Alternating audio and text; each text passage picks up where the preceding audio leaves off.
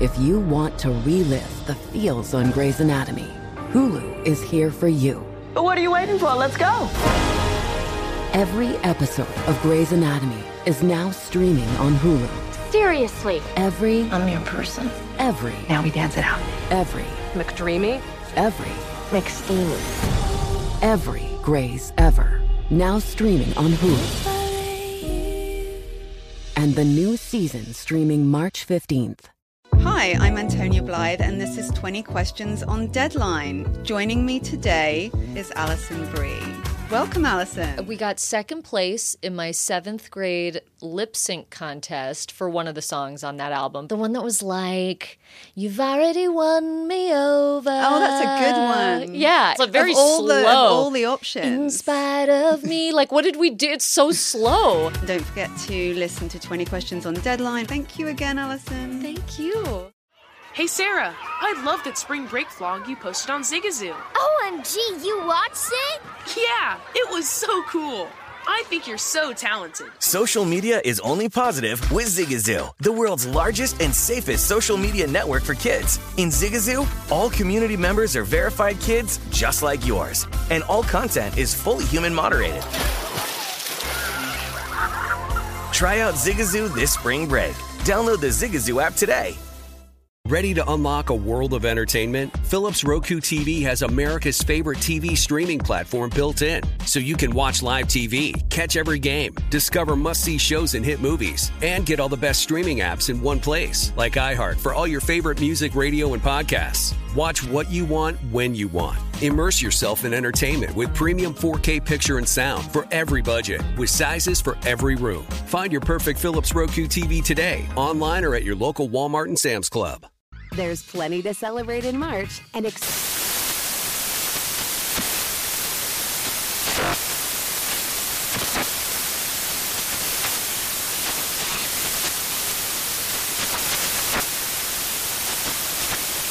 National Craft Month with the perfect pizza at home class from Craftsy. And anytime is right to listen to iHeartRadio's iHeart Country Radio. Discover more shows and movies for free.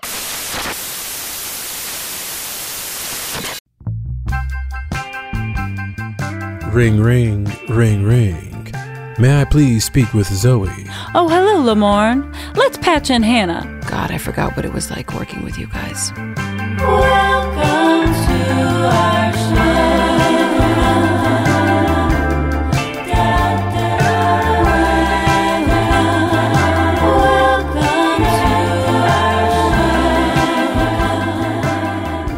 Hey, man, thank you for being here. Yeah, thanks for having me, guys. Good seeing everybody.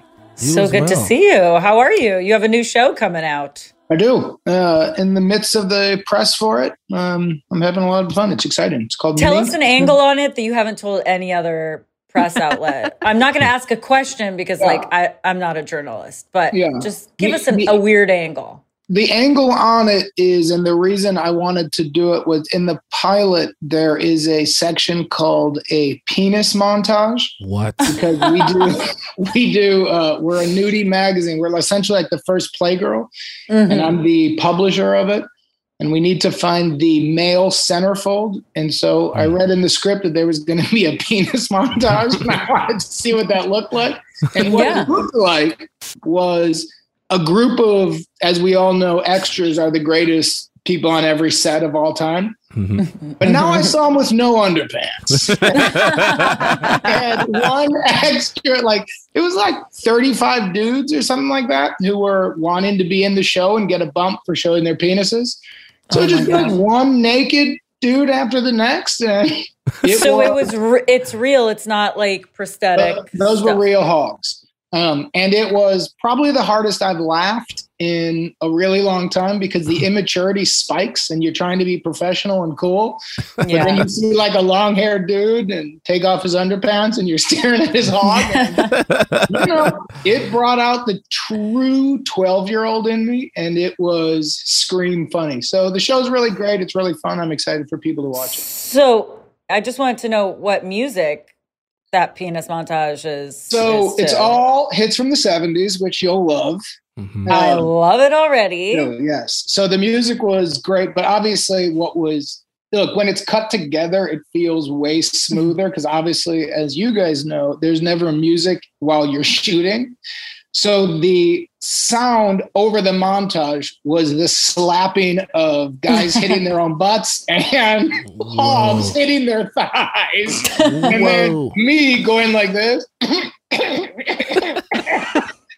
And then AD's being like, everybody keep it together. The next guy is Carl. And me being like, don't make an inappropriate joke. Don't make a joke. Don't make a joke. How are you, There's sir? like an intimacy coordinator there trying to like make sure you're professional and you're making her job hard.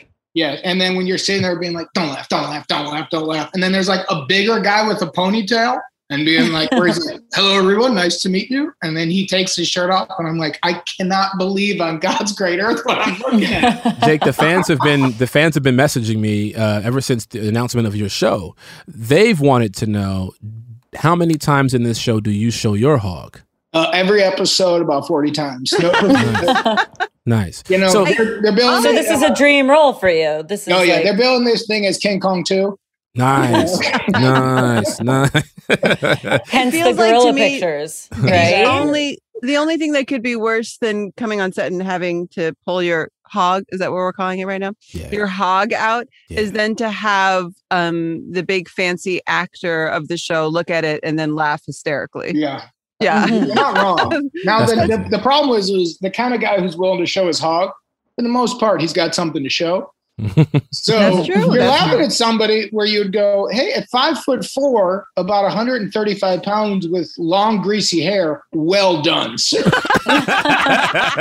I have judged you incorrectly. That's how he gets away with not washing his hair, right? Yes. Oh, yeah. He's well, like, there's a lot that I learned about seeing the amount of genitalia in the person is that you really can't tell. You can't. There is no like indicator. It's not like, well, that's a thick-bodied man, therefore. Yeah, people look at me and they judge me correctly, I will say. You know what I mean? What is that? What is correctly? Strong. What does that mean? Strong. Healthy. Strong? Healthy. A little two-door Miata in the but it's fast. I get the job done quick. By myself. They judge you on your wrists, Lamorne. Yeah, I have dainty wrists. You do? And skinny fingers. But massive biceps. You got some arms on you. You've been working out? Hell yeah, dog. I'm trying to get my life together. Yeah? Yeah, have you been man. working out for real? I have. Would you like to see my hog? Sure. No. Yeah. All right. What is happening? No. I'm not going to do it. But yes, I would love it if you showed me. That would be incredible. Speaking of, how about Ralph Hahn passing? What a sad thing. Oh, he was so awesome. He was in his 90s, by the way? 95 years old. He looked amazing. I thought he was a lot younger. Yeah, what a misread on my part. I thought he was in his 70s. Yeah, me too. Do you remember your first scene with him, Jake? Yeah. I was there. Yeah. Mm-hmm. He was so, he doesn't talk on screen, obviously, as we all know, and they all know, but he was a really present actor and he was joking in between. So it's funny being part of it. There's such a different take than people watching him. Mm-hmm. Right. But yeah, a really solid actor. And, obviously it seems like it's a bit because he doesn't talk, but we all know there's people who don't listen in scenes and there's people who listen. Yeah. And he was so good, even though he didn't talk. But I'm shocked, meaning he was probably late 80s while he was doing that. Yeah. I'm like, yeah. I'm in my late 80s. There's no chance I'll be doing anything. You're going to be sitting on a porch. Yeah, Ralph in his 90s is me in my 50s. Well, guys, get used to Jake now because this is it, man. I am on the farewell tour. Jake, didn't you have something to do with him being on the show? Like, wasn't it your idea for that character? It was a soft pitch. I pitched Liz that I think it'd be really funny if Nick went to a park and had a magical friend who never talked, but Nick believed he could hear them, so that you could get like exposition out from Nick. But they came up with the whole pitch of that episode where Zoe and I go in like the hot tub. Yeah, that was all the writers, and I think that's what really made the character. But I just Nick having a character who never talked back, but Nick could hear him. That was what I remember, was that episode on the page was not working yet. And they were like, it ended up being such a good episode. It was like the first one that Ralph was on. And then they were like, how about you guys get in a hot tub? And we're like, what? Yeah, so much of that show was like that, though, of like, well, we figured it out. Yeah. If you're just tuning in, folks, we are talking to Jake Johnson. He was a cast member on New Girl. Do people tune in halfway through podcasts, by the way? I do. What are you, an old radio guy? We're going to pause for station identification. Oh, yeah. We might have to pause for a commercial or something. Yeah. We call it station identification. Yeah. Okay, we're going to pause for Lamorne selling some stuff. We're back. We're back. We have Jake Johnson. Back. If you just decide to skip the first 15 minutes of this, it was all about hogs. So you know what? Don't worry. You want to listen to this podcast and start at minute 9.5? We got Jake Johnson from Drunk History fame. Jake, you've done a lot. That's how you know him. Before we go back to the beginning, let's keep that. I want to talk about Dennis Farina. Another actor that you got to work with. He played your father on New Girl. In the spirit of, I love Dennis Farina. By the way, I mean, amazing actor. One of the more iconic actors that we have in our universe. God rest his soul. Jake, please tell us the story of Dennis and Max Greenfield. For sure. Can we tell that story? Yeah, I think so. But do you remember, Lamorne, that it was a big moment where, because you guys obviously remember rehearsals, we didn't overly commit as actors. Right. And I don't blame us. Now that we've all done, at that time I hadn't done as many jobs, but you start seeing the scripts were being rewritten. So we were reading them for the first time a lot of the time. Yeah. We would get pages and it would be the night before and we'd be walking into rehearsal. And I viewed it on that show as that's just the first time we're doing it. Yeah. But when we were doing Virgins, and do you remember how committed Dennis Farina was to rehearsals? Yes. And remember there was a scene we did on like a bed where he like gives us a talk and the crew applauded after a rehearsal because of his performance. And I remember being like, they've never done that before. Yeah. Especially with you were notorious for kind of phoning in rehearsals. We don't have to. Wasn't? Yeah, it was a thing with you. Yeah. I'm trying to make fake news, you clown. I feel like everybody was on the same call. We were all phoning it in. We were all very tired. I was so professional. You were not professional. You couldn't. You laughed halfway through every take when you initiated improv. Lamorne would walk into a scene. The scene would be starting, and he would go. His line would be like, "The water's here," and he would go, well, "Hold on, Via. Hold on." I just talked about this in an interview. They said, like, asking me questions about what you remember from the show. I said, I remember having anxiety because going into a scene with Jake Johnson, I would go, I know I'm going to do a bit. And I know I'm going to laugh, and I know he's going to kill me. I was like, I know he's going to kill me for it. He's going to kill me on camera. And I was like, those were some of the best days, but also the worst because I was like, damn it, man, you're a professional. You're supposed to be able to handle this. You're one of the few guys that you would break midway through your own bit before you got it out. So even before we would know it was funny, it would be like, if you can't get through it, just say the line. You'd be like, hold on. Give me one more take at this. You haven't even done the take yet. Just say the line. Yeah. Jake, I want to say you're one of the most committed people to long-term bits I've ever met. I give you the same credit, Zoe. Love about you. Time. We're still over text doing bits that we started on the first season of New Girl. Yep. And I still will try to make those bits happen with other people. And they're like, what are you talking about? My favorite bit with you and me, Zoe, is the when we started off pretending to be fake managers and tried to that was good. everybody. Oh my God. Zoe and I are still doing it. I don't know how personal we get about families and stuff like that. Oh, so, I'm fine with you tried to sign my kids. Yeah, Zoe sent a photo of her son and daughter doing a funny video. So I just wanted to let her know I did sign your daughter. I think right before she was born. I'm courting your son, and I'll take Jonathan too. He's a hunk. So now I got your whole group. I know it's a little, and your contract is really bad. That's the thing. Was it 35%? 50-50. It's 50. I don't do 10% as a manager. I don't do 10% of the work. And you don't take calls on their behalf or anything. It's like, you're on your own. I'm busy with my own shit, to be honest. So it started out with us both competing to sign Max Winkler's dog. His 3-legged German Shepherd to a contract. Of course. Hamlet. Yep. And then it went from there. Yeah.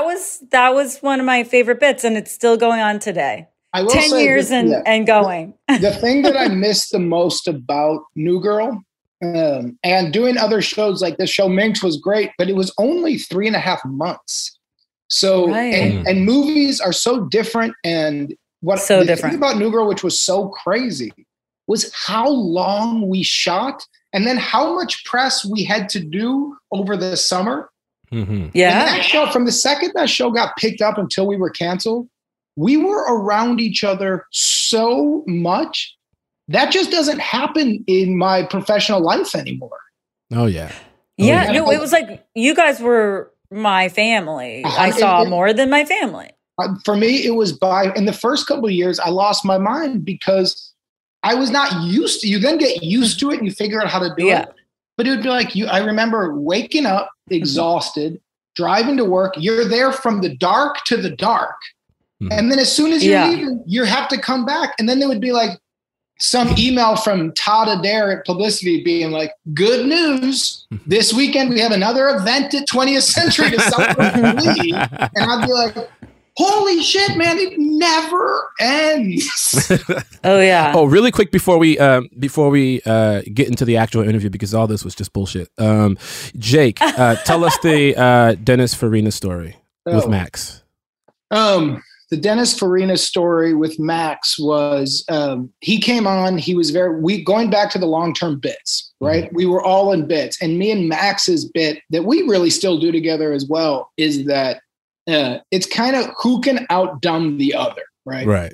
And where Max is at his funniest is when everybody hates him and he's so annoying, but he doesn't stop. Like, on set, like, he would just hang out in my trailer. And there would be a lot of times where I'd actually ask him to leave. And not because I was mad at him, but just like, I just got in trouble about some alts. Like, my brain doesn't feel right. I'm so tired. Can I have an hour of lunch alone? And he would go like, no. And so we were in that mode, and I was in kind of bully mode, and we were messing with each other. And then I don't remember how it started, but we were doing some joke about the fact that Dennis Farina was a real tough guy. And he was an actual detective. Yeah. Yeah. He was a Chicago police detective. Yeah. And then Max said something of the extent, and I don't remember all the details, but it was something about like, I wonder as a detective, if you're like doing a stakeout, like, what do you do if you see like naked people? Like, I had to say, like, do you keep staking out? We were cry laughing, and that was like obviously being a heightened version of himself. Yeah. And, he's hilarious. And I was like dying laughing. And somehow I think either I convinced him to tell Farina or I told Farina and we asked him. Yeah. And we were in such overtired state of everything was funny that we forgot who we were talking to. And Farina did not find it funny or charming. He did not like the idea that as a police officer, he was a peeping Tom. And he did not see that we were being ridiculous. And he hated Max for the question in a way that, like, did it come out of Max's mouth and then he blamed Max for it? Either that he just connected with you more. Either that or I sold Max out. I really don't remember. It really might have been. You sold Max out. It might have been. I asked him and then I said, Max wants to know. I really don't remember. But I do remember he hated Max in a way, and Max would say, like, Farina would finish the day, we'd all shake hands, and Max would be like, he squeezed my hand so hard. Well, the thing about Max is that, like, I very rarely would, like, see him, like, really, like, ruffled. Like, he's like a guy that's joking around all the time. Agreed. And whenever Farina would come on an episode, I'd see Max, like, truly nervous. Agreed. He's like, Dennis Farina's going to be here. Like, he's not a guy who gets serious, but, like, he was scared. But those annual bits that keep getting heightened and heightened day after day, I'm like, that shit was so funny. And I'm realizing now, like, oh, that's never going to happen again. Oh, yeah. You get like, I'm sure I'm like woke, like you get close to the people, but then you're leaving, you're gone for so long. And by the time you come back, I'm like, and then you're doing press virtually. Yes. So you're like, I don't get to kick it and hang out and have a drink. And I don't get to know you guys inside and out. So we know how to press each other's buttons. We know where everybody else is funny. Yeah. You then know zones you don't go, zones you can go. Cause it really felt like a team. And it was a team. It was. Ladies and gentlemen, we'll be back with more Jake Johnson.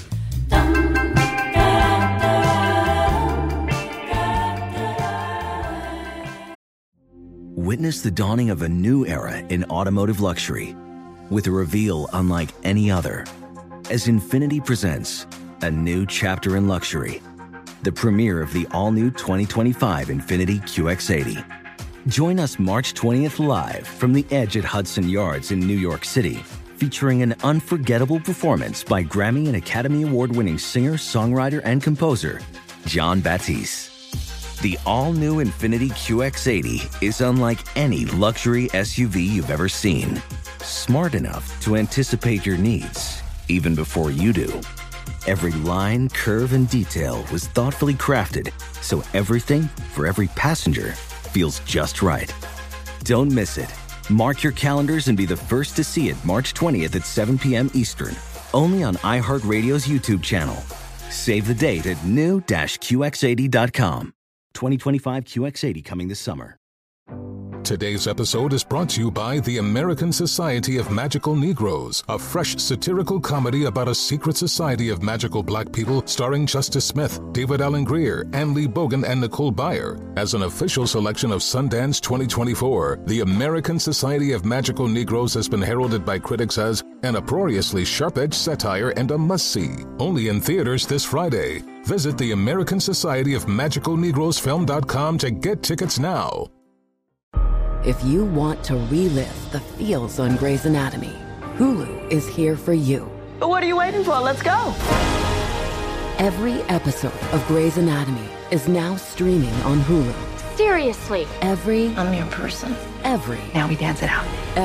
McDreamy. McSteamy. Every Grey's ever. Now streaming on Hulu. And the new season streaming March 15th. You deserve to treat yourself, so turn your tax refund into a U fund and give yourself a Straight Talk Wireless Extended Silver Unlimited plan and get a brand new Samsung A14 on them. Straight Talk Unlimited plans start at $25 a line per month for 4 lines. You'll save so much, you'll be enjoying that refund all year long. It's the refund that keeps on refunding. Who wouldn't want a few extra bucks in their pocket? Straight Talk is a great everyday value on wireless. Plus, it all runs on the most reliable 5G network in America. So treat yourself to Straight Talk today. Find Straight Talk at straighttalk.com or at your local Walmart store. Taxes and fees not included. Offer valid through 4/14/24 while supplies last. Online only. Must purchase a Straight Talk Extended Silver Unlimited plan to qualify. Limit of 5 phones per customer. Family plan discount with 4 lines all on the Silver Unlimited plan. Not combinable with autopay discount. Straight Talk utilizes the network with the most first-place rankings and Root Metrics 1H 2023 5G reliability assessments of 125 metros. Results may vary. Not an endorsement. Hey, this is John Ridley. And this is Matt Carey, documentary editor at Deadline. And welcome to Doc Talk. John, we've got a hard-hitting episode today. A lot of controversy well, maybe we should put the word controversy in quotes in the documentary field about the nominees for Best Documentary Feature. We're going to get into that with some amazing panelists. You get a shot, but the individuals behind every one of those images, they're complicated and they are human. This has been Doc Talk. Thank you. Great conversation. You. Welcome to our show. And we're back with more Jake Johnson. Jake, I remember talking to you in a surfer voice for at least 3 hours straight. Yes. Well, also for seasons. Jesus Christ, you guys. We're going down. Okay, now. We're getting some mahi-mahi, bro. I love a mahi-mahi taco. You guys are so stupid. We are so stupid. But I would walk in and it would be like 5 a.m. Or no, I mean, I would have been there for like an hour at that point. Yes. But you'd walk in for your call. I'd be like, what are you doing today, Jake? And you'd be like, of course I'm catching lots of waves, bro. But I honestly think for me, you know, and obviously sometimes we all got in trouble for doing too many bits on that show. Mm-hmm. But in watching, you know, and seeing it come up or people like refinding it, those were the fucking bits. And that connection is what people really like. We did all make each other laugh. Like I remember Lamorne's bit was always you would pretend to be really confident and then you would stumble over your bit. Well, that became Winston. Like if you start off the show, Winston was an alpha male who was competing with Max about running. And by the end, Winston couldn't get a sentence out because he would start and do the bit that he did on set. So I'm like, those bits on a show like that on single cam when you're there and, you know, they were so open to improv and so open to changes. I'm like, man, that gave so much to it. Now, going into your beginning on New Girl, we all talked about and I know this is something that you've talked about in interviews and we've all spoken about it. Did you see this coming in the beginning? How did you get onto the show? And two, did you think it was going to be this thing, this chemistry, this? Yeah. So, I had met Liz Merriweather. I did an indie with Max Winkler called Ceremony, and she was writing a script with Liz, Max, and Akiva. I think it was called like The Adventurer's Handbook. Mm-hmm. And they were doing it at Henry Winkler's house while Max was editing Ceremony. So Liz had seen that footage, and then she and I got to know each other, and she put me in No Strings Attached. Nice. And then when that movie opened, it opened #1 one weekend. And then it was that Sunday she texted, Fox just picked up my pilot. Would you audition for it? And so I had never been close to a TV show. I'd never tested. I am not what they call a good auditioner. So I was pretending to be cool with Liz where I'm like, absolutely, I would be more than open to audition. I think I had like $95 to my name. Oh, wow. So I'm like, it depends on the dates. But then, you know, when I found out Zoe was the lead of it, I knew we had a fighting chance. Because at that time, when, you know, you don't have somebody who could carry a show, you know, it's just a whole different beast. And so we had a true #1. We had a true shot. So I thought some would say a true #1. Yeah. Some would say a true #1 and a true #4. Go ahead. Damon? No, I was number 4. No, you weren't. Not at that time. I was number 4. Not at that time. They didn't switch our call. I signed my contract, sir. I was number 4. Keep going. Thank you, Damon. Yeah. I actually remember you were the only person because I was reading with everybody once I was cast, and you were like the only person I got multiple emails from so many friends saying, I recommend Jake Johnson for the role of Nick. Yeah, it was cool. I remember Jeremy Connor and also Max Winkler. Yeah, I remember being really nervous for our chemistry read because, but it's funny. Like it's, you know, I've talked about it in press before, but you know, you had a big say in casting of it. You know, as the show went on, we became a whole thing and it became New Girl and its own thing. But like, we had to be approved by you. And it was a really trippy thing to be in a scene with somebody and then right away be like, but like, you know, if you didn't like a cast member, we weren't getting in. And so it was a really neat feeling to be like, and like, you know, I've known you. Well, I knew I was going to have to be with people like a lot, which was true, turned out to be true. And it's cool. Like, I feel like we got we got so lucky with this cast, really. But you knew more about the world of TV and the business way more than I think any of us did at the beginning. And so it was really nice to, like, I remember when you and I did scenes and we both knew it was pretty good. Right. I think you wrote back to Jeremy, he was great. I was like, I think I got a real shot. Well, you were really, what was cool about you, and I mean, is still cool about you, you're so unique. You're totally like, and you feel like a real, like your characters feel like real people that you know, and the way that you play quirks is in such a like genuine way, rather than I would say like a lot of people that would have come in to read for that part were more playing like at the comedy rather than playing like the reality of the situation.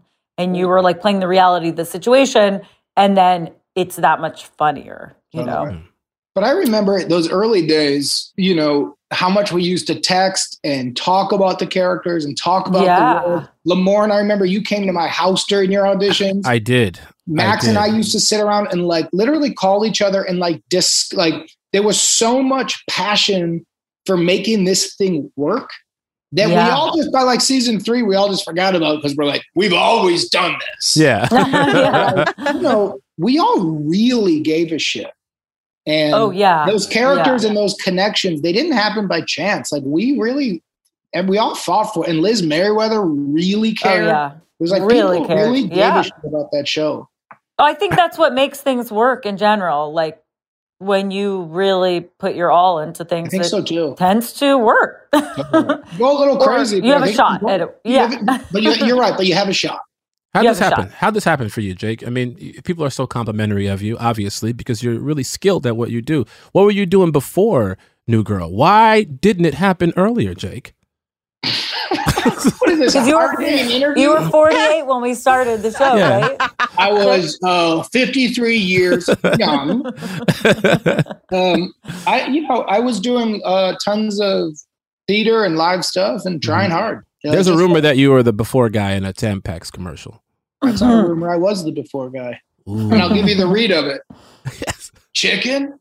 I was doing commercials. I was trying. Honestly, it's a really hard business. Yeah. I just remember one day we had a really long, day on set, and there's some weird vibe going on, and it was just tough. I don't know what was happening. I don't remember that part of it, but I remember you and I walking back to our trailers and discussing it and then taking a breath and going, yeah, but we can't forget that we won the lottery.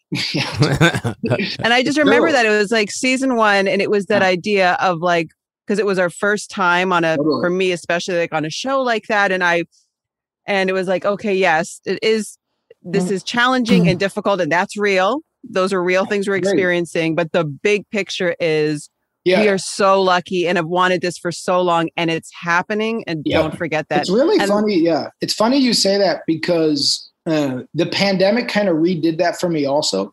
It was New Girl was hard. It was a grind. It was great. But we did big hours, and people watch it and think like, every second is a blast. It was a hard job. We were trying our asses off. 2 shifts at a job. Like we'd work 16-hour days. Like you would basically do content for a 9-hour episode that would get cut down every week, and you weren't allowed to recycle bits. And we were asked to improvise. We were asked to experiment. Liz was working her ass off. Our staff was working their ass off. But I'd gotten to a point where, I just got burned out with acting, and I forgot that feeling of loving it. And, because you put so many hours in and so much press, and you start going like, what the fuck am I doing? Yeah. Just to be on and all sound stages. At the end of it, once you're past the magic of it, they're all the same. Yeah. And all crews, they're pretty similar. Cast, pretty similar. And then the pandemic hit and it all went away. And I remembered that thing you were talking about, Hannah, of like, doing this is the fucking lottery, Goofy. If you're going to do it, like, love it. Because when it went away, I was very quickly like, Oh yeah, I remembered who I was before I got acting jobs. A fucking weirdo. I was the before guy. Yeah. And now you've become a professional weirdo. Dare I say, Jake, a heartthrob. Oh, thank you. I was going to say, so when did you become Oscar Isaac? Like at what point? It was after David Krumholtz, right? It was started David Krumholtz. We're right in between. Then the three of us are all beautiful siblings. Yeah, right. Well, here's the truth of lookalikes. There are not just those. The fact that there's a truth about it. Keep going. Well, no, there are every white man with a beard and short hair. I am them. And they are me. There's just a lot of us. Well, Hannah and I look just like because we both have brown hair and bangs, right? Yes, that's right. Well, it honestly gets as far as that, where every once in a while there's always like a new actor where they're like, "You're the blank, but with a dad bod," and I'm like, "Who is this person?" We're just talking about a white guy with brown hair and a beard. Yeah, man. That dude's 21 years old. We look nothing alike, and I'm like, "God bless." I'm that person. What has been? I know we talk about the early on in our process when we do press and stuff. Sometimes we get shocked by the fan reception of New Girl because we weren't out as much. We were working so much, we were doing press so much, and then we go to one of these events at TCAs or something like that, or an award show, and you're hit with thousands of fans just who are calling you by your character name, who love the bits, they're quoting the show. Now there's this reemergence of the show. Yeah, I mean it's everywhere. It's almost like we just started. By the way, this whole during the pandemic, New Girl got a second life. Yeah, it's because it was on Netflix. Yeah, and people thought it was a new show. Yeah, I think now the way that things, are just streaming, people discover them. I think, there were like a lot of young girls who come up to me and they're like, "Are you still shooting the show?" And I'm like, all the time. Yeah, they think it's a new show, and it's something they can binge that's not done in a day, right? It takes two. Yeah, all the time. I think because we made so many, we were in the network model. I'll tell you what's trippy about the new era of the Netflix New Girl fans is, and I don't know if it's generational, but I do feel like men who are discovering it now are admitting that they like it. And men, when it first came out, would essentially apologize for liking it. Yeah. Like as a dude, my big experience that I would always find so annoying with another dude, they'd be like, "Hey, I'm not a fan of New Girl. My girlfriend loves it. Here's some funny stuff." And I'd be like, "Thanks for I like Schmidt." Yeah, dude. And I said, you don't have to apologize for being you're literally now in a bar quoting the show to me. Yeah. You like it. You know it more than I do. Fan. You're a fan. You're and a fan. Now I really like that dudes can say I like it. It's like, well, good. It's for everybody. It just happened to be called New Girl. That did not mean it was only for girls. No. With the reemergence of this show, a lot of fans. There's more guys than girls on the show. So. Yeah. And fans, because it's new to certain people, to a newer generation, people always ask me, happened yesterday, the security guy, I was at a Laker game, the security guy comes up to me and he goes, "Hey man, y'all doing one of them reunions?" Yeah.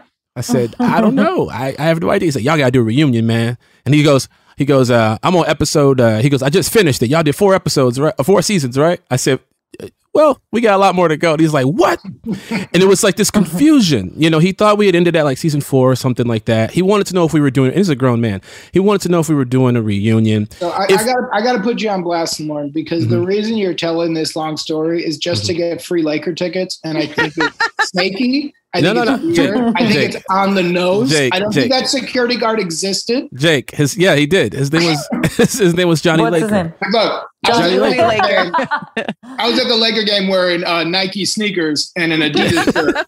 No, Jake, that's not. I was drinking vitamin water, which I really love, especially all the flavors. Jake, you got to stop this. Can I finish telling my story about how when I was at the Laker game, because I'm a diehard fan of the Lakers. Shout out to LeBron James and all those guys. Jake and I schemed to get free kombucha sent to the set, so I don't know if we can blame. That was cool. Yeah, talking shit, Jake. We were like, we both love this kombucha. Let's pretend to be a publicist and call them. So we got and we got some. We were like, you did. I got some because of it. That's right. Yeah, you were like, come to my trailer. You will not believe. And there was an entire cooler of Health Aid kombucha sent for us. I've gone far enough in the past where I'll look at contact us on the back of things.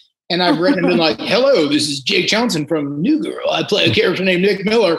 I love your sweet and sour tangy sauce. But it blew my mind. They would send cases, and then we'd have too many cases of kombucha, and you got to drink it within a month. So you're like walking up to random people, like, you want a case of kombucha? But your probiotics are like so good. Your microbiome is on point. Do you still drink that, Jake? Not as much. I have an addictive personality. Okay. I get very addicted to things. I go really hard on it, and then one day I drink I was like having like 9 kombuchas a day, and I'm like, I think I'm turning yellow. What's up? And I'm like, I'm done with this trash. I don't even like the taste. What are some of your addictive websites? But this is the new addiction right now. Water. Oh, water. In the first phase of my life, I'm going out for water, gallon a day. Let's go. Gotta do it. You gotta have that baby smooth skin. Lamorne, you gotta finish your question. You were asking an important question. I was asking an important question. I started off by talking about my experience at the Lakers game. Oh, don't go that far back. Just get to the question. Crypto.com we don't need to go over it again. Oh, we don't have to. Okay. No. We got Johnny Laker. He's a Johnny Laker. Crypto.com center. Okay. Would you be open to a reunion of the show, like a season? I can't believe you're asking this question. Why? Why? Who knows? You know that when you get asked that question, Lamorne, and you're doing, what would you say? I say, hell yeah. Yeah. Look, here's the reality. Sure. Who knows? We would need Liz to come on board, see what she would be writing. It'd be very important who's directing it. What's the studio behind it? Do we do it on Fox? Is it a streamer? What does that actually mean? If we're all on like director's chairs doing like a talk, that would be a lot easier. Is it a series? I have no idea. Like the Friends reunion? Sure, that was a bit of a weird sell. They sat around like a fountain and talked about the show. I wouldn't do that. I wouldn't do that. That was funny because, well, I'm like, if we did that, it would be so weird because it only ended like 4 years ago.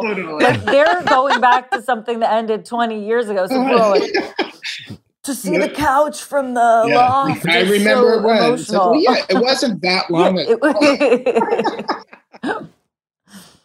But Jake, so yes, you would. So I'm just marking that down here. Give me a second. So Jake, while Lamorne's taking the notes there, you do the best drunk person of any actor I've ever worked with, and I've worked with a lot of great actors. What's your inspiration? Not you, Jake. What's your inspiration behind that? Growing up around drunk people. Who's your favorite drunk person? You don't have to name names. I had an Uncle Timmy who was my favorite drunk growing up. He was a true old world drunk, where, puking in his hand, putting it in his pocket on holidays, multiple sweaters at once, the real red face, the hobo's beard. And every year on my birthday, and I'm not going to do it now, it's because the joke is a long-winded one, that he would tell me the same joke. And so as like a little boy, you had to get a call, and my mom would be like, "Hey Jake, it's your Uncle Timmy." And I'd be like, "Hello." And he'd be like, "You want to hear a joke?" And every year it was the same joke, but he wasn't doing like the deep comedy bit of like, it gets funny after 10. He never remembered he told me the joke. As the years went on, and I'd be like 12, he'd be like, "Happy birthday, brother. Let me tell you a little joke." And I'd be like, "He's doing it again. He's doing it." Yeah.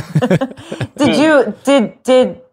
you think it was specific to you that like every year he's like, "You know who like this? Jake? It's a good question. I don't know, but I do know. Or you think everybody got that? I did like the joke too, so it might have been specific. It was the long and short of it was how to get an elephant into a hole full of ashes.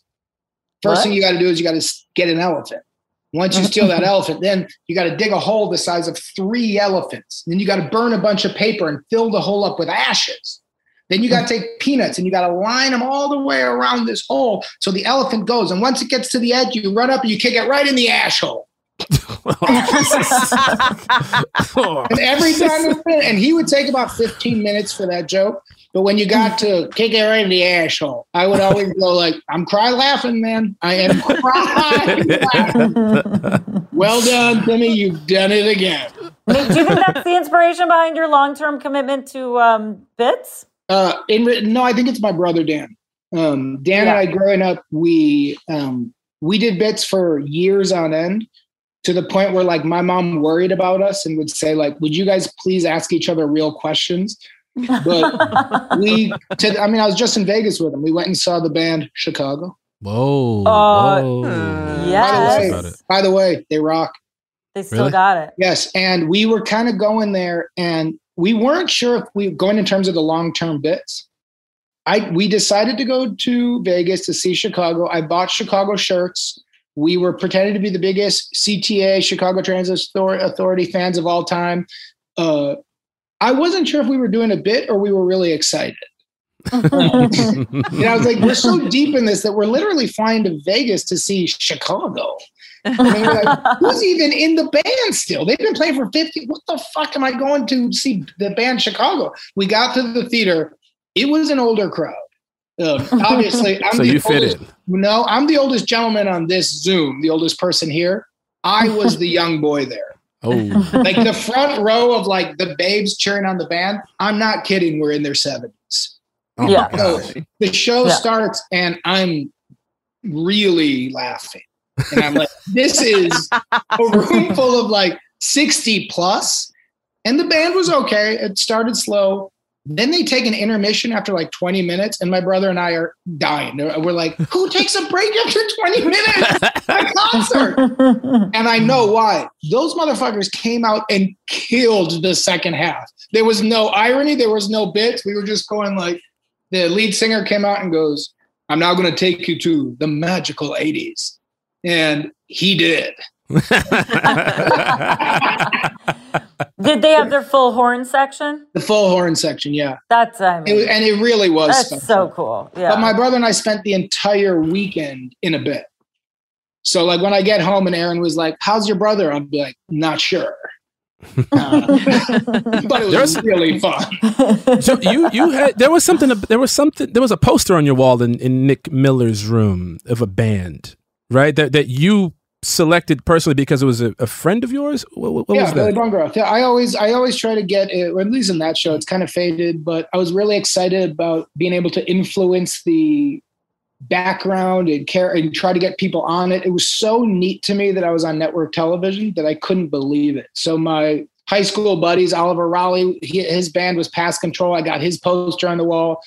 Billy Bungeroth was in J.C. Brooks and the Uptown Sound. We got that on the wall. Erin had a gorilla drawing. She drew a gift for me. I got that on the wall. I remember the little one with the squirrel. Aaron drew.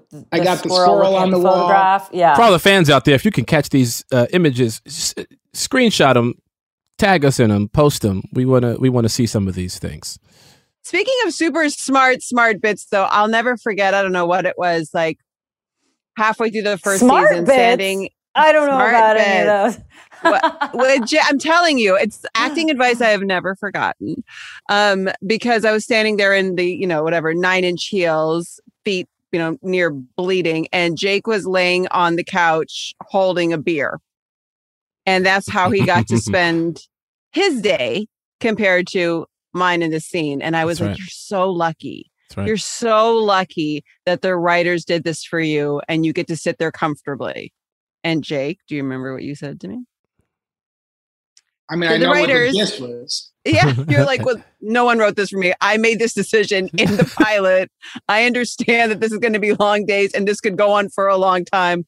I want to be seated with a drink in my hand. It wouldn't have been the pilot. It was probably like episode 4 when I'm like, these are 14-hour days. If you notice by like season 3, my character starts wearing, in terms of shoes, in your trailer, actors always get a thing they call warming shoes, which are just really comfortable slippers.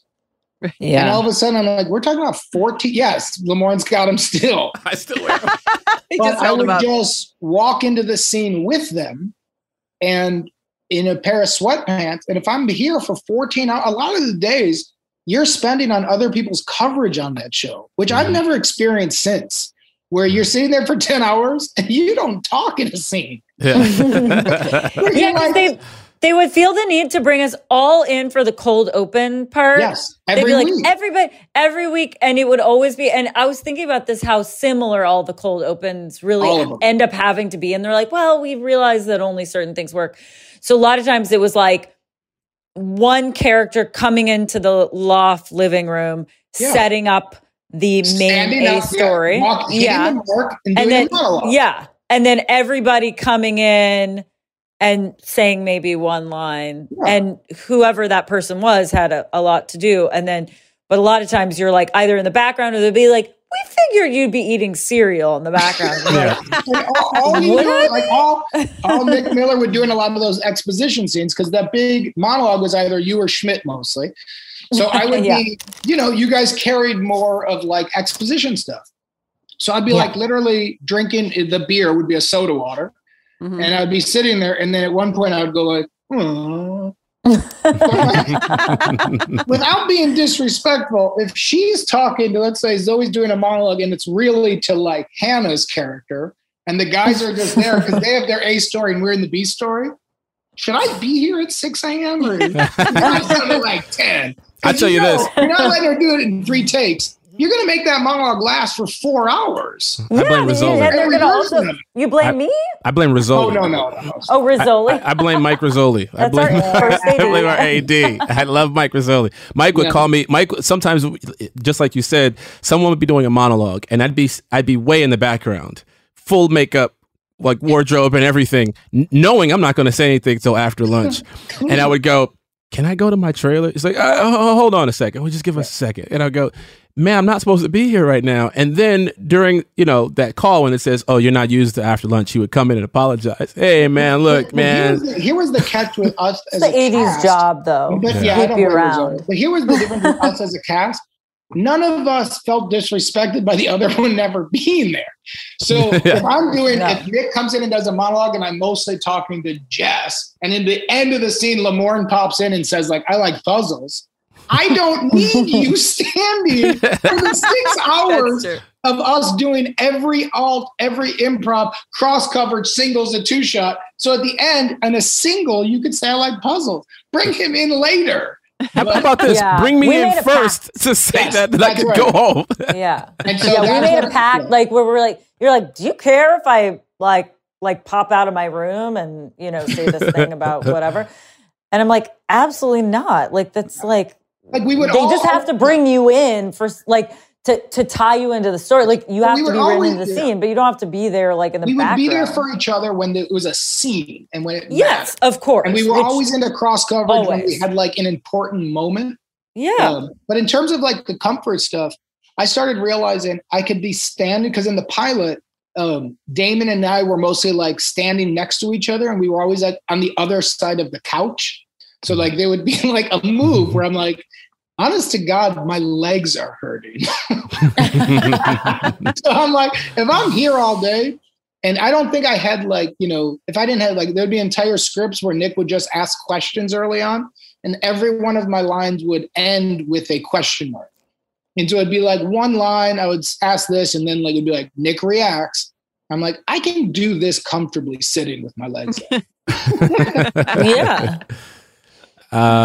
Your character is known for saying stupid, ridiculous things on the show.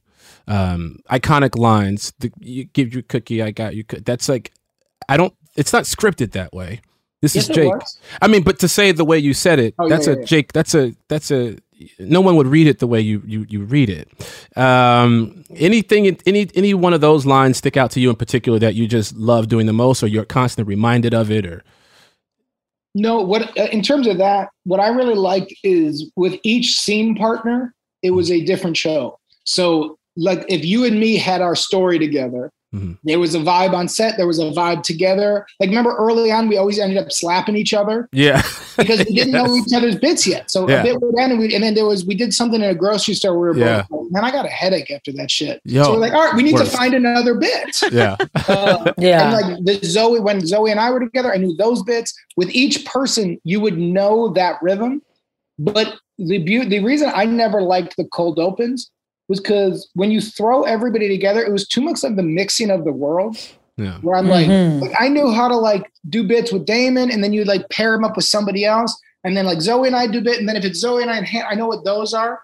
But with everybody, you've got all these funny people, and most of them aren't doing any of the bits. And then you're actually viewed as being annoying when you start improvising, cracking jokes, and laughing because you're slowing down a day. But I'm like, but everybody, we've all got our own like secret languages. Right. Yeah. So, rather than like the lines or something I remember, I remember what it felt like to do on certain days where you'd see a script and I'd be like, oh, I'm in a story with this person and or that guest star. So I'd be like, oh, fun. I know what that tone is. I know what that vibe's going to be. And it always felt so different depending on who the people were with. You just reminded me of that episode where I forget the name. Joel, if we could figure out the name, which episode that was in, we're having a slap fight contest. Yeah, in the kitchen. It was about, we were doing something with the horse tracks. Yeah, and I remember There's the one with Dennis Farina called it was with Dennis, right? I think you're right. Yeah. I remember, Jake, I realized something about you in this moment when we were doing the slap fight bit, right? That you won't, and we talked about this earlier, this was my reminder that Jake won't stop the bit. He will keep doing the bit. My face was hurting after the first slap. And I was like, but I have to slap him back. And then you slap me back even harder. And I was like, this is not, hey man, this shit hurts. You said like, hey man, could you go less hard? And I'm like, well, we're in a 2-shot. Like, it's funnier. You can't phone it in. I said, damn, this motherfucker is heavy-handed. He doesn't understand. This is. Jamie Foxx tells a story about LL Cool J about doing a bit about Jamie, like LL Cool J wanted to fight for real in the scene of Any Given Sunday.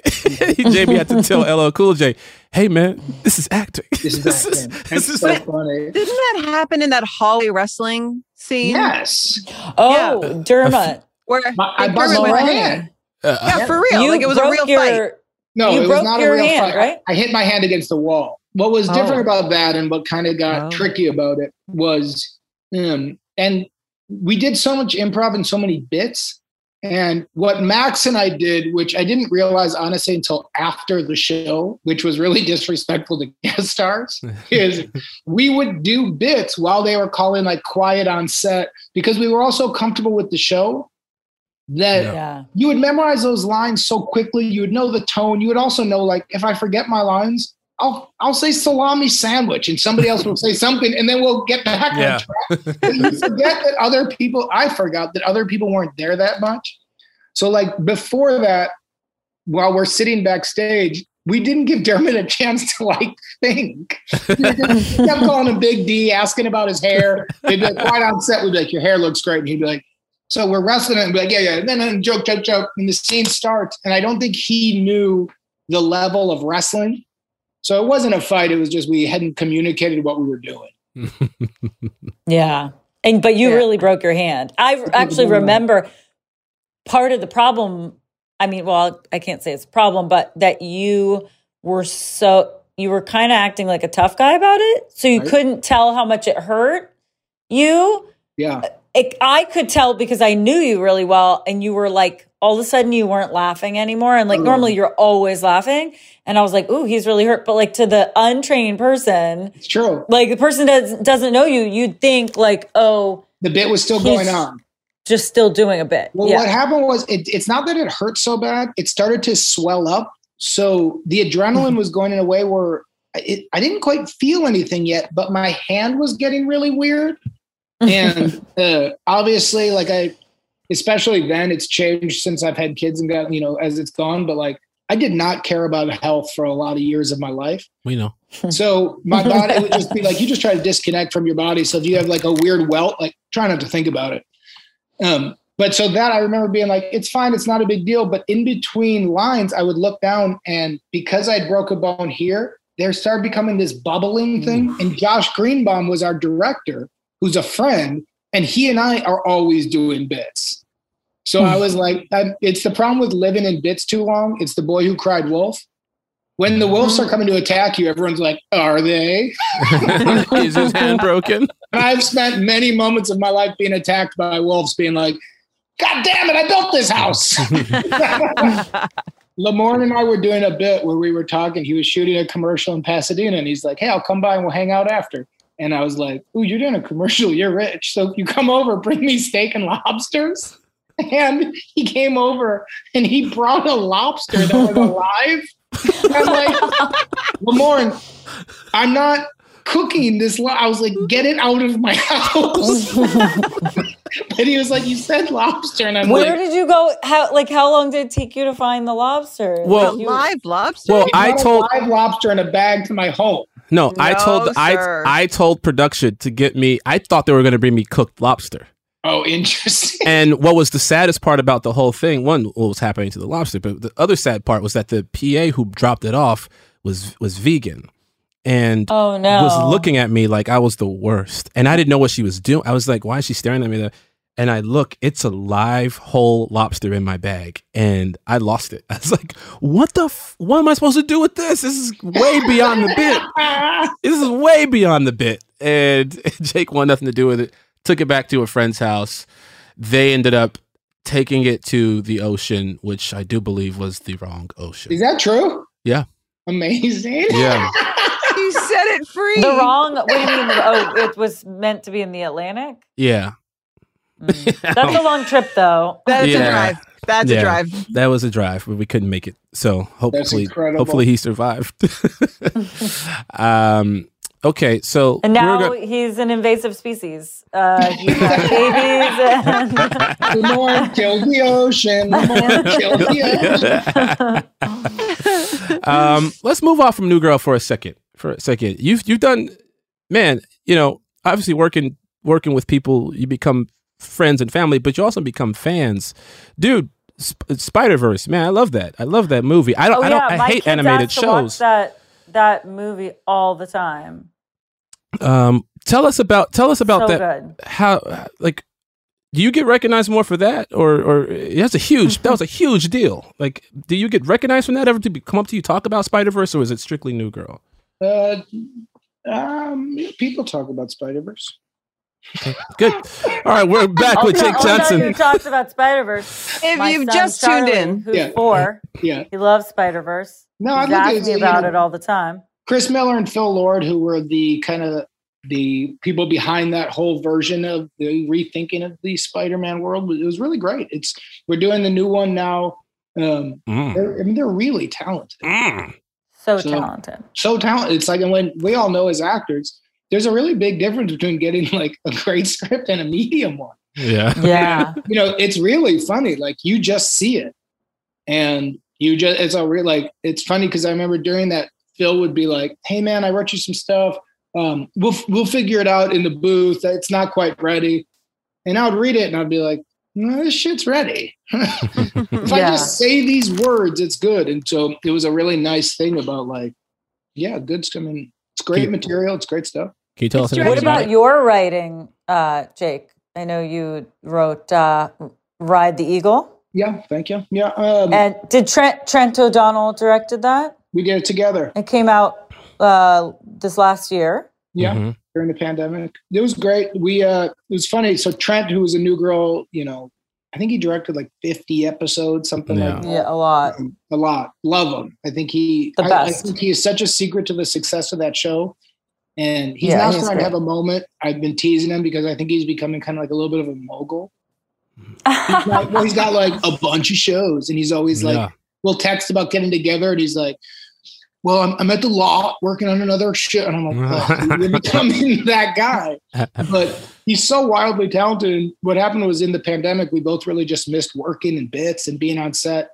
So we financed it. We made the whole movie for $250,000. I think we shot it in like 9 days. And it was really it was a blast. So we did have a fan question. The question is, you did a movie, This isn't Ride the live, Eagle. is it? Huh? No. This is yeah. It says you did a movie, Ride the Eagle, with Darcy Carden, Susan Sarandon, J.K. Simmons. When did you discover you had a talent for not casting your real friends in your movies, a la your New Girl castmates? The fan question. I know, we were all like, we didn't get the call. Lamar Morris.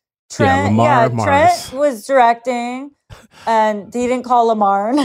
Yeah. Call Lamar. He didn't call Zawe. He didn't call Hyena. Well, how about you guys cast me in some shit? God damn, man. I'm struggling too. Let's go. Jake, you know I don't make anything, okay? You know I don't. We do have one thing called Nick's Box that we're going to come to when we come back from our break.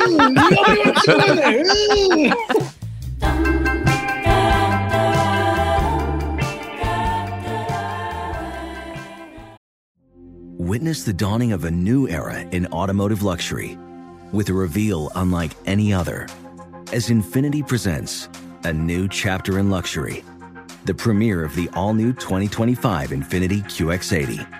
Join us March 20th live from the Edge at Hudson Yards in New York City, featuring an unforgettable performance by Grammy and Academy Award-winning singer, songwriter, and composer, Jon Batiste. The all-new Infiniti QX80 is unlike any luxury SUV you've ever seen. Smart enough to anticipate your needs, even before you do. Every line, curve, and detail was thoughtfully crafted, so everything for every passenger feels just right. Don't miss it. Mark your calendars and be the first to see it March 20th at 7 p.m. Eastern, only on iHeartRadio's YouTube channel. Save the date at new-QX80.com.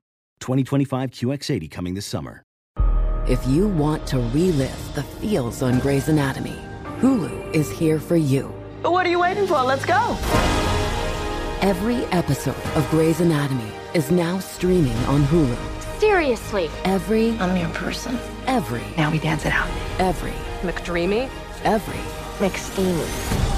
Every Grey's ever. Now streaming on Hulu. And the new season streaming March 15th. Today's episode is brought to you by the American Society of Magical Negroes, a fresh satirical comedy about a secret society of magical black people starring Justice Smith, David Alan Grier, Ann Lee Bogan, and Nicole Byer. As an official selection of Sundance 2024, the American Society of Magical Negroes has been heralded by critics as an uproariously sharp-edged satire and a must-see. Only in theaters this Friday. Visit the American Society of Magical Negroes Film.com to get tickets now.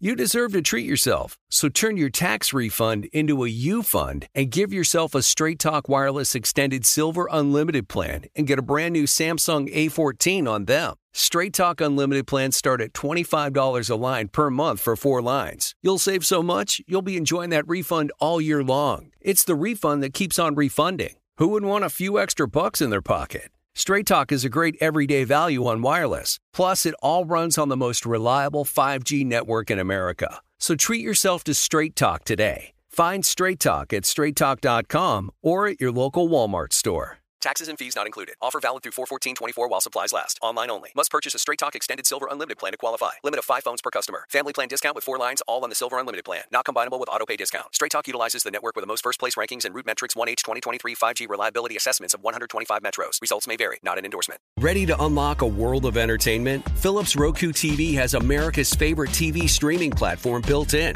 so you can watch live TV, catch every game, discover must-see shows and hit movies, and get all the best streaming apps in one place, like iHeart for all your favorite music, radio, and podcasts. Watch what you want, when you want. Immerse yourself in entertainment with premium 4K picture and sound for every budget, with sizes for every room. Find your perfect Philips Roku TV today, online or at your local Walmart and Sam's Club.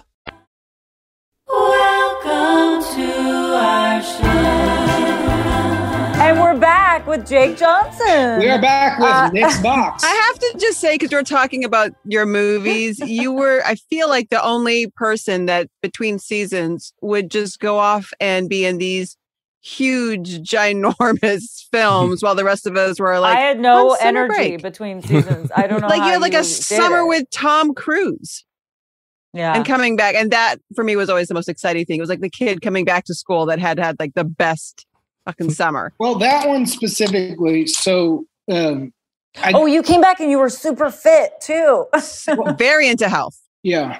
No, I wasn't into health. I was super fit because he wanted to work out together, and I was very afraid of Tom Cruise.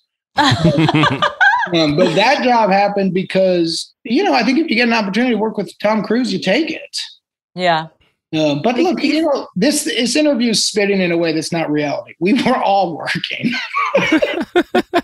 I understand I'm the one being interviewed, but if we were doing this at Vulture and they were doing it, we all did projects over the summers, guys. Oh, really? Who else was doing stuff over this? I mean, I'm just saying no one else was like in Jurassic Park and what? I did. I did stuff over the summer. We all did. Hey, Hannah, speak for yourself, I'm Hannah. pretty sure you did too, Hannah. Maybe you just don't remember, but I was in a cabin in Bhutan. I remember I didn't work with talking Tom about Cruise. some movie with Arnold Schwarzenegger. Yeah, Taron Okay, Killam. that's true. That happened. Get the fuck out of here. Who's writing these questions, you two? We are. That's the problem. We are. Okay. We have a thing called Nick's Box, or as I like to call it, Your Box. Okay. Today, it's Jake's Box. This is a segment where we crawl into the back of Nick's closet and pull out some memories that the cast and crew of New Girl have kept hidden for years. Jake, what's your favorite memory from your time working on New Girl? Or worst memory. Honestly, just your most prominent memory. Honestly, I've said it. We've obviously all done a ton of press for this show, but it was working with all you guys. And it was Max and it was Damon, and it would be the Wriggles of the world. It was, when we talk about the long bits, I don't remember a lot of the episodes. I don't remember certain lines. I don't remember a lot of the drama. Like, you'd have like a hard day and somebody would be mad at you for screwing up a line if like you didn't hit the joke. All that shit faded away from me. And what I really remember about it was, so many laughs and so many hours of doing stuff where you'd get slap happy and you'd be acting really immature. And it was probably annoying for those outside of the circle of actors, because they're holding boom mics, but like there were many times I just couldn't stop laughing. Or you're off camera and someone's doing a performance and you guys have done a bit that like I remember like other actors would make sounds during performances to try to screw you up. So like if I was doing a scene, I would hear like whoop, whoop, and you're like, that is quote unquote really bad, but it made the experience so joyful. And I do feel like what people take from it is there was a lot of joy and there was a lot of laughs and there was a lot of like genuine fun we were having, where people say like, how much are you like your character? And the truth is, I don't think any of us are really like any of our characters, but our joy was real and our bits were real. And I think people can feel that. When I watch a show that I like, you feel like you get a sense that like that must have been fun to do. And a lot of New Girl was really fun to do. Yeah. And that's kind of my big takeaway from it. There'll be moments, things will come up, like even Tran or Ralph passing away. I got hit by a wave of sadness, but I don't really remember much of the stuff we did besides like being on set when he was around. Yeah. And always being happy that he was there and just being like, oh yeah, it was always like fun. You would see certain episodes and you'd be like, oh great. Like these three people are here now. Cool. Jake, people don't remember what you did for them. They remember how you made them feel. And that's what's important. That's the takeaway. I'm going to take off. Zoe, Hannah, really we love you. Come back anytime. But I'm putting Lamorne on mute. What are your guys' big takeaways?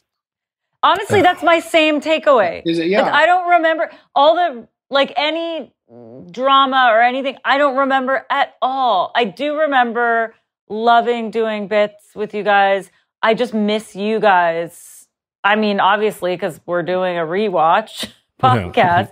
Like, I love working with all you guys so much. And I love, the camaraderie with the crew and the writers. And that was my favorite part too. So yeah, mine was just that there was no pressure. It was no, again, we're friends. And now you work on a project, you're like, okay, I can't suck. I can't, are they going to give me shit, like real shit? Like on New Girl, if I sucked, if I did something, you would call me out on part it. Of it. 100%. Yeah, it was like, there was part of the part of the bit on other projects. Right. If you came in and were having like a bad mental day and you couldn't remember it, I would know this is going to make everybody else have the best day.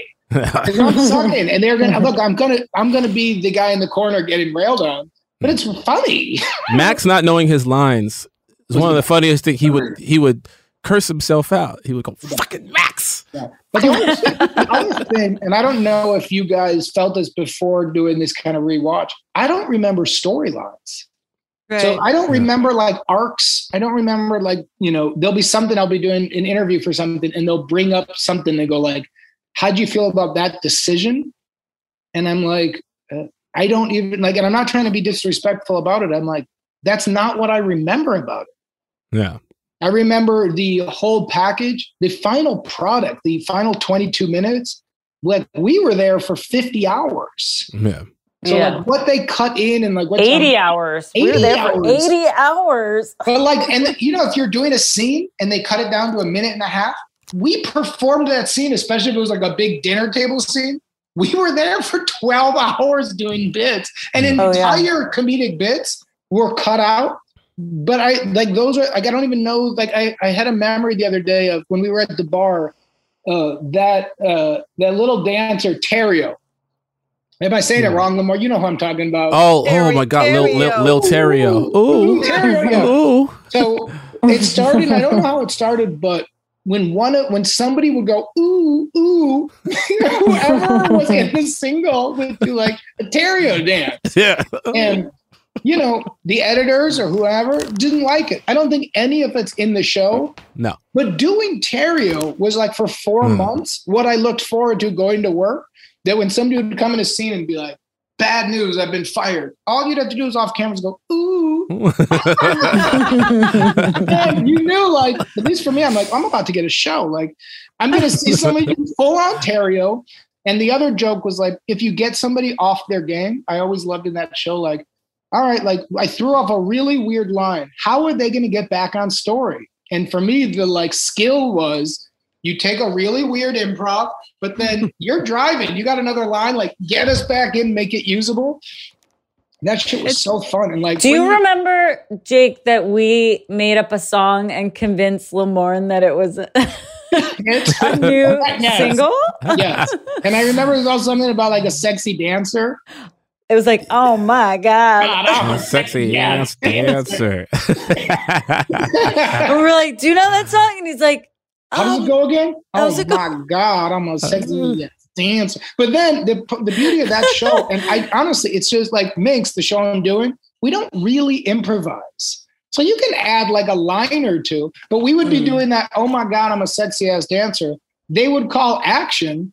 And the beginning of the scene is we're all still going like this. Yeah. No, nothing to do with the first chance. If you two are talking in that scene and I'm going to get a beer, well, I'm going to then go, excuse me, I'm going to get a beer. And somebody go, you're a sexy ass dancer. Well, that line might have made it in the cut. And all of a sudden, for some reason, Jessica Mix a sexy ass dancer.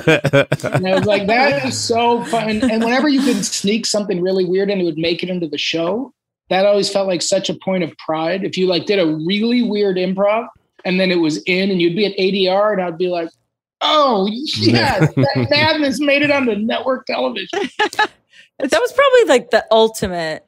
Yeah. What's that?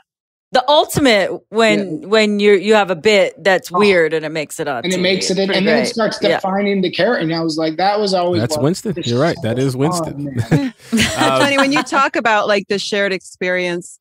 That's the thing I think about the most with this show is very few people will understand what it was truly like because they only see that 22 minutes or they read in, an interview that you've done and that's what they think it all was about. I remember maybe it was end of season 1, season 2, that time kind of blurs, but you showed up, you drove up to the trailers in like a brand new car. Then it would have been season a Lexus. Yeah. No, season 2. I got rid of the Ford. Lexus. That's right. I remember we were like, ooh. It was like a convertible, right? Like you could take the top down or something. I was like, hardtop convertible. That's. I thought it was. I was like, what? And you're like, you know what? I think this is real. Like I think this show is staying around, and I feel finally comfortable to do it. And I looked across at my like real beat up first car that I came to LA with. That the side mirror was like in the glove box, and you're like, you know, I think it's safe. And you and Hannah, then you said, how'd you get that? And I gave you my contact. That's right. I still use today. I showed up in a Lexus a week later. Yeah, I remember. But I remember you took me for like a spin around the lot. And you were just like, this could be your life. This is it. You can do We're it. here now. I remember everybody showed up with new cars like about the same week. Yeah, it was. Well, because for me, I knew season 1. Well, it was funny with that show because Max had a really good instinct about what was going to happen in a way that I didn't. Where early on, he would be like, midway through the pilot, I remember being really nervous I was going to get fired. And he's like, you're not getting fired. The show's going to be fine. And then when we got picked up, he would say season 1, he'd be like, we'll be here at least 5 years. And I'm like, how the fuck could you say? He's like, look at the ratings. I'm like, dude, we could be gone next week. And so for me, it took after we got picked up and we were guaranteed 13 more into season 2. That's when I remember being like, no matter what, now I've done 30 episodes of a television show. That to me was, you know, when I moved out to LA, if you told me I was going to do 30 episodes of a network show, I did it. Let's go home. Big win, man. Get an Lexus. Get the Lexus, drive around in a convertible and head home. That was a nice you guys car. did it wrong, though. I got mine for free. That was the play. Oh my God. Free did not cars, know that was an option. Free cars, baby. Aren't you driving a Lamborghini now? Hey, listen, let's not talk about my cars now, okay?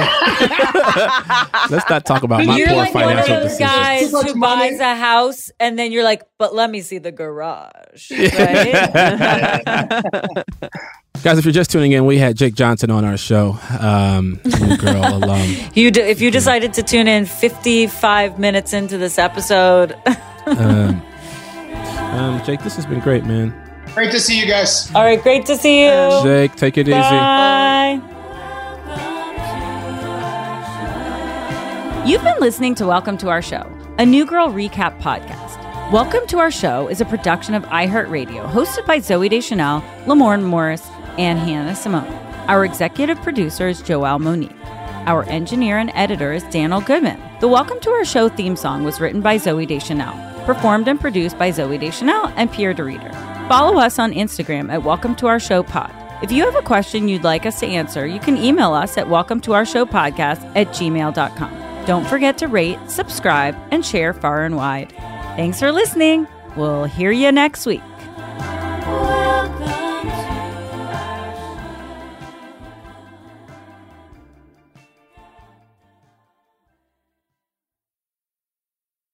Infinity presents a new chapter in luxury, the premiere of the all-new 2025 Infinity QX80, live March 20th from the Edge at Hudson Yards in New York City, featuring a performance by John Batiste. The all-new 2025 Infinity QX80 is an SUV designed to help every passenger feel just right.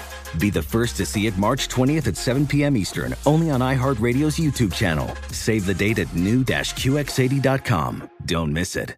2025 QX80 coming this summer. Today's episode is brought to you by the American Society of Magical Negroes, a fresh satirical comedy about a secret society of magical black people starring Justice Smith, David Allen Greer, Ann Lee Bogan, and Nicole Byer. As an official selection of Sundance 2024, the American Society of Magical Negroes has been heralded by critics as an uproariously sharp-edged satire and a must-see. Only in theaters this Friday. Visit the American Society of Magical Negroes Film.com to get tickets now. Does money stress you out? Let Facet flip your financial chaos into clarity. Finding Facet immediately put us at ease. Facet's innovative approach to financial planning ensures your money works as hard as you do, enabling members to experience the joys of having your finances in order. And that makes us Facet for life now, I guess.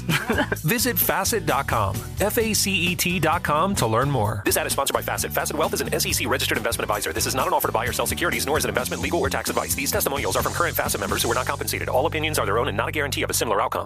From football playoffs to basketball madness, TCL Roku TVs are the best way to stream your favorite live sports. With all the biggest sports channels, a sports zone with all available games in one place, and apps like iHeartRadio with sports podcasts such as The Herd with Colin Cowherd. Cheering on your favorite team has never been easier. A big screen TCL Roku TV offers premium picture and sound quality, so you'll feel like you're right in the action. Find the perfect TCL Roku TV for you today at Amazon.com. Billie Eilish and Phineas O'Connell, they're with us today on Crew Call. I'm your host, Anthony D'Alessandro. Billie's vocals, it was automatic art. You know, I had to choose a more challenging route than just da da da da. You know what I'm saying? It could have been easier. And a lot of people have asked me how did you choose to have it be so soft and so simple? And what else was it gonna that's what the song wanted. Thanks for listening to this episode of the Crew Call podcast on Deadline.